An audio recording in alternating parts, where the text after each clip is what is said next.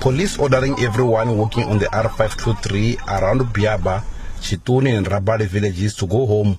Earlier on, police were failing to control the unruly crowd and they had to rely on a backup from Vuwani.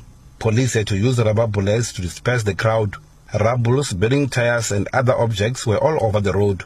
Motorists driving from Willisport and Thoyando were advised to use the vet flag road.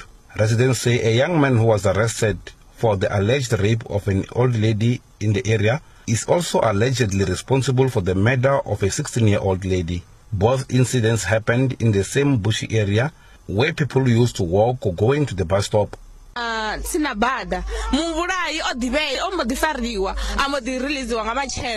angry because earlier on police told us they have arrested the suspect, and on Monday we went to court where he was expected to appear, but we were told he has been released.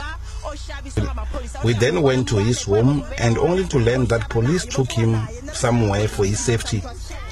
Funny enough, when we were looking for the body of the young lady, police were not there to assist us.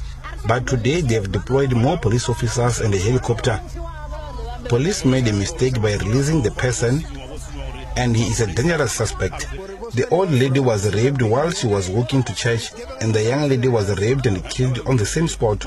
He is a well-known person in our community.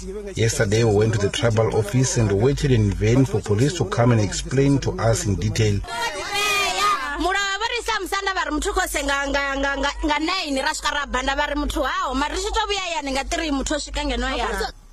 Constable Olga Chikalaha of Limpopo police station says the rape suspect was released as the complainant failed to positively identify him during an identification parade. Chikalaha says with the murder case, no one has been arrested yet. A case docket of murder has been opened and it's under investigation. There's nothing more I can tell you. What I can tell is that if there's anything related to the case of murder, come to the police and report and assist us with the investigation of this case of murder that has been opened. The person who has been arrested yesterday, he was arrested for the case of rape, not for the case of murder. He was released because there was an identification parade that was done, and that identification parade, they failed to identify the suspect and he was released. The situation remained tense in the area.